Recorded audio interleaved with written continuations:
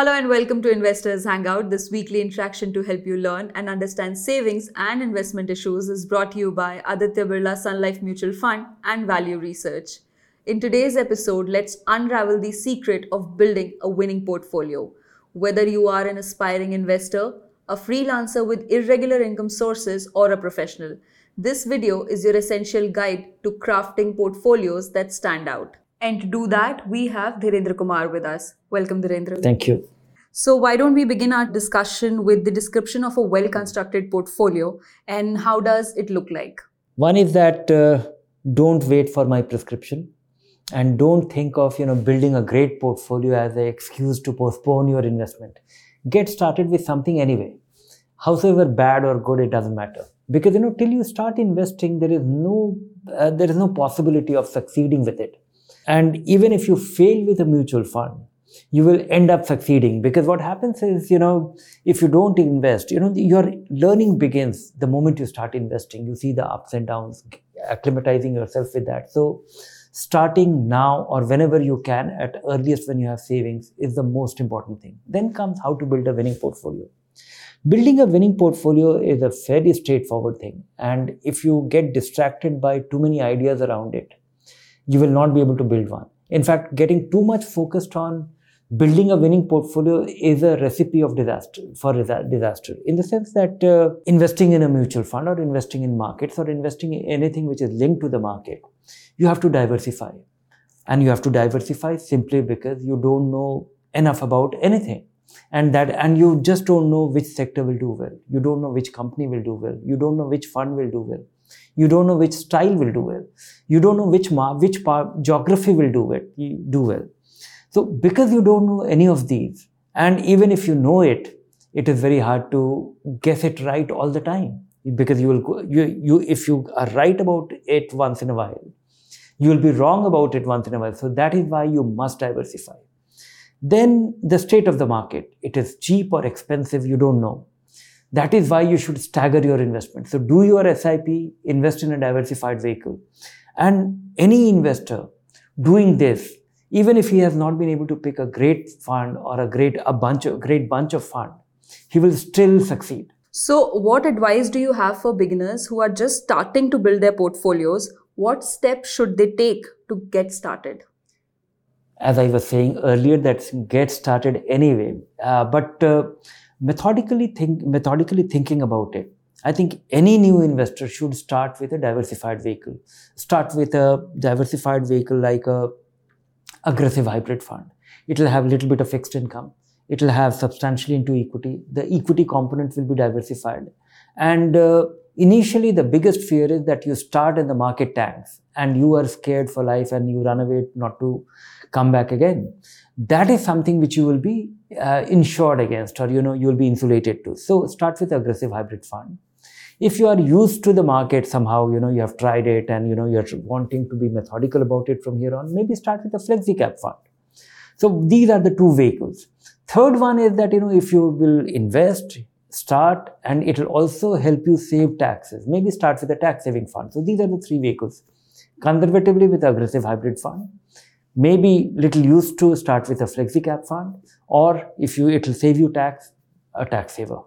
So people with different income sources, like a professional with a regular income or a freelancer whose income is a little irregular, how should they approach it? Should they approach it differently, or is there a way to go about it? Oh, they should be a little more methodical about it. And they should definitely approach it differently, because they can't do SIP. Only with a predictable stream that you get your salary credited to your account on 1st of every month, you can plan your SIP. In this case, sometimes you will get more, sometimes you will not get it. So what I suggest to anybody who has intermittent or less periodic or less reliable stream of income, but you end up earning anyway, I think the suggestion will be that create 2-3 months of emergency fund, put that in a short-term debt fund, which means that you will keep drawing your salary. You will not be deprived of your income need from that money. And whatever you get, do your budgeting and invest that money.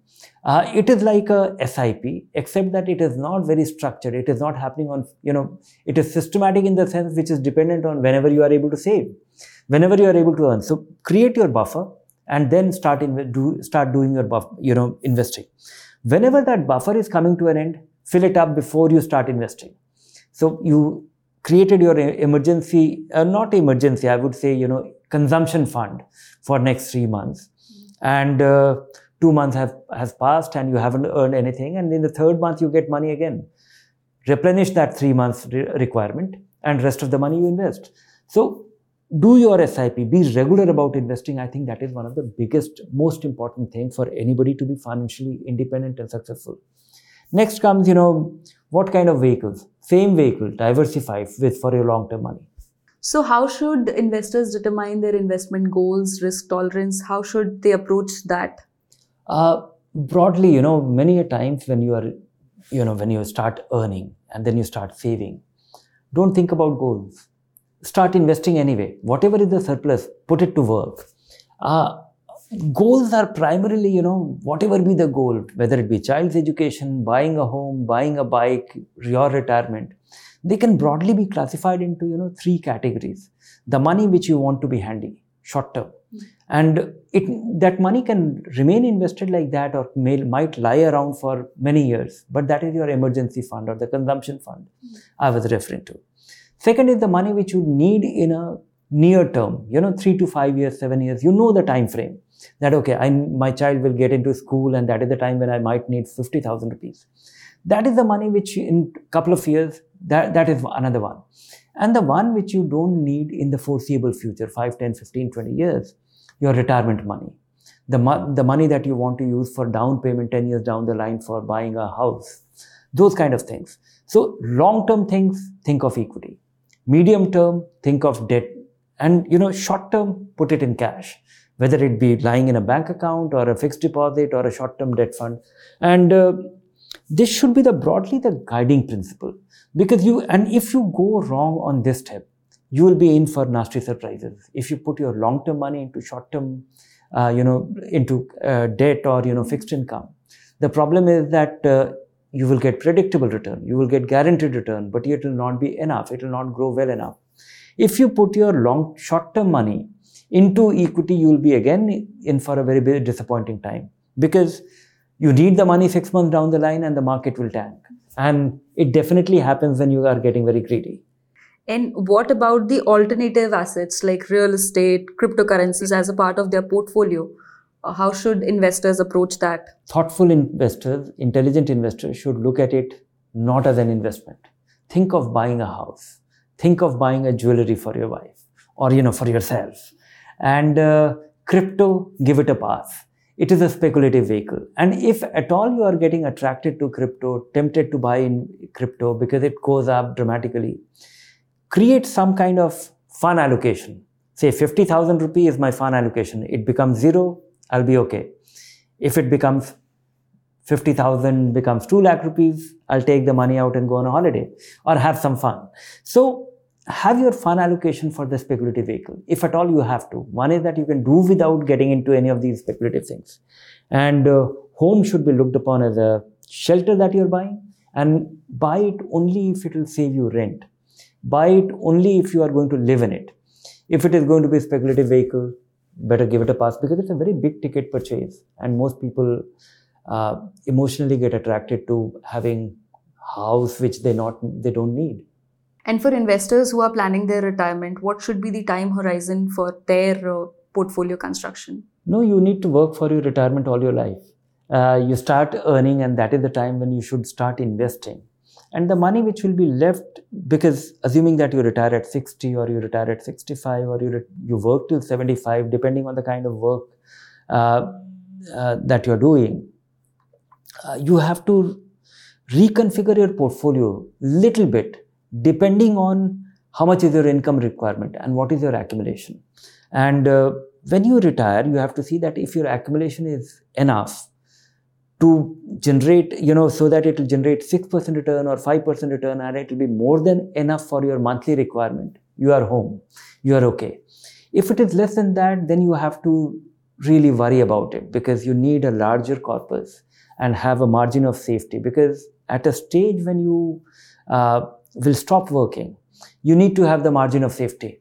And that is where I feel that, not having a withdrawal rate of more than 5% can only comfort you for retirement. Now comes, how that retirement corpus should be invested as compared to when you're accumulating. When you're accumulating, it can all be substantially into equity. It should be dominantly into equity. It should be 75%, 60%, or 80% into equity. Once you retire, then you need to get little conservative. But that little conservative does not mean all fixed income. Take out your 3 years requirement, 3-year annual requirement for income into fixed income, so that one part is taken care of, and the rest of the money, maybe, depending on the scale, you can be more conservative or more aggressive by putting it 50%, 60%, 75% into equity. So one is to actually have that 3-year consumption fund, and then comes an asset allocation which is not all equity. So now portfolio construction is with such minute details. What are the red flags or mistakes you should look out for? The one is that, all said and done, as I was saying, that choose a diversified vehicle, choose a vehicle which will be consistent, because but most investors get attracted to investment only which has done very well in the recent past. What has done in the last 1 year, what has done exceedingly well in the last 6 months. That is the reason why people invest in crypto. So I think, one should just work on an asset allocation, choose diversified vehicle, make sure that your diversification is good enough, and you diversify a little better, more effectively as your corpus gets larger. When you are starting, you can start with one fund, and that to an aggressive hybrid fund which will get you exposure to all kind of asset classes. As it gets bigger, you need to diversify it over 2 funds, so that if one fund manager goes out of favor or it stops doing well, the other one is acting as a counterbalance, or is doing well. Then as it becomes substantial towards your retirement, then it should be spread over 3-4 funds, so that all of them don't go wrong at the same time. Okay, so the last question is, how often should investors review and rebalance their portfolio? What factors should prompt adjustments to the portfolio? Review should be primarily driven by the fact that, you have chosen a vehicle, and you have chosen a vehicle because it was consistently doing well, and it has stopped doing well. You need to find the reason. You can't jump from one fund to another because it has tax implication. The moment you take your one investment which has been invested for 5, 10, 15 years, all your accumulation, all your appreciation will become taxable, and 10% of that money you will lose. You have to pay by way of taxes as capital gains. So you need to be careful, and you need to understand the reason that, okay, is it going, because many a times people sell a fund simply because the fund is not doing well. But the fund may not be doing well because the market is not doing well. The fund is doing better than the market, but you are disappointed, you are upset. So a fund which generates superior return, an equity fund, is not going to give you return year after year like a fixed deposit. Only fixed deposit does, but then it gives less return. So be prepared for inconsistency. Be prepared for finding the reason before you sell. And if you find that the reason is good enough, okay, this fund has lost its momentum. It is doing worse than its peers. It is doing worse than its peer year after year. That's good enough reason to sell. So you should sell, and you should do this review every year, so that it is little more tax efficient. You are not getting anxious about your investment month after month, day after day, because the market is in a state which will cause anxiety every day. Hope we answered all your questions regarding creating a winning portfolio. Now we have a viewer's question. Vipin asks, I am a 36-year-old. I just have bought a house for rupees 1.3 crore, and out of which 81 lakh rupees is the loan at the rate of 8.4% interest for 20 years. I didn't use my investments at all as down payments, as market is giving me much more higher returns than the loan interest. I still have 30 lakh rupees invested money. I want to retire early around 48-50 years. My current expenses including home loan EMIs are 1,45,000. What should be my FIRE number, and how can I achieve that? Given his framework, he has bought his house, paying his loan, and his monthly expense is 1,45,000 rupees. And he wants to retire in about 15 years' time. For that, he will tentatively require about 3 crore rupee. And there is a margin of safety built into it, because during this period, in this next 15 years, he will also be would have repaid the loan, and his His current expense of 1,45,000 rupee, which also includes the EMI, the repayment, that will be the buffer he will have. So taking 1,45,000 rupee, he needs, he will require about 3 crore rupee. Now adjusting it for inflation, maybe he can create another 1.5 crore buffer into it. Then comes how much money will be contribution will help him achieve that goal over the next 15 to 18 years. That is, given that he has 30 lakh rupees worth of savings already, and that will be invested in equity, which looks like it is because it's yielding very handsome return. He needs to invest something like 40,000 rupees a month over the next 15 years for it to accumulate up to 3 crore. Maybe because you need to, depending on what your post-retirement needs are, plans are, you need to tweak it. I'm giving a very ballpark estimation of 3 crore needed to lead a life of dignity, and that can be achieved with about 40,000 rupees a month.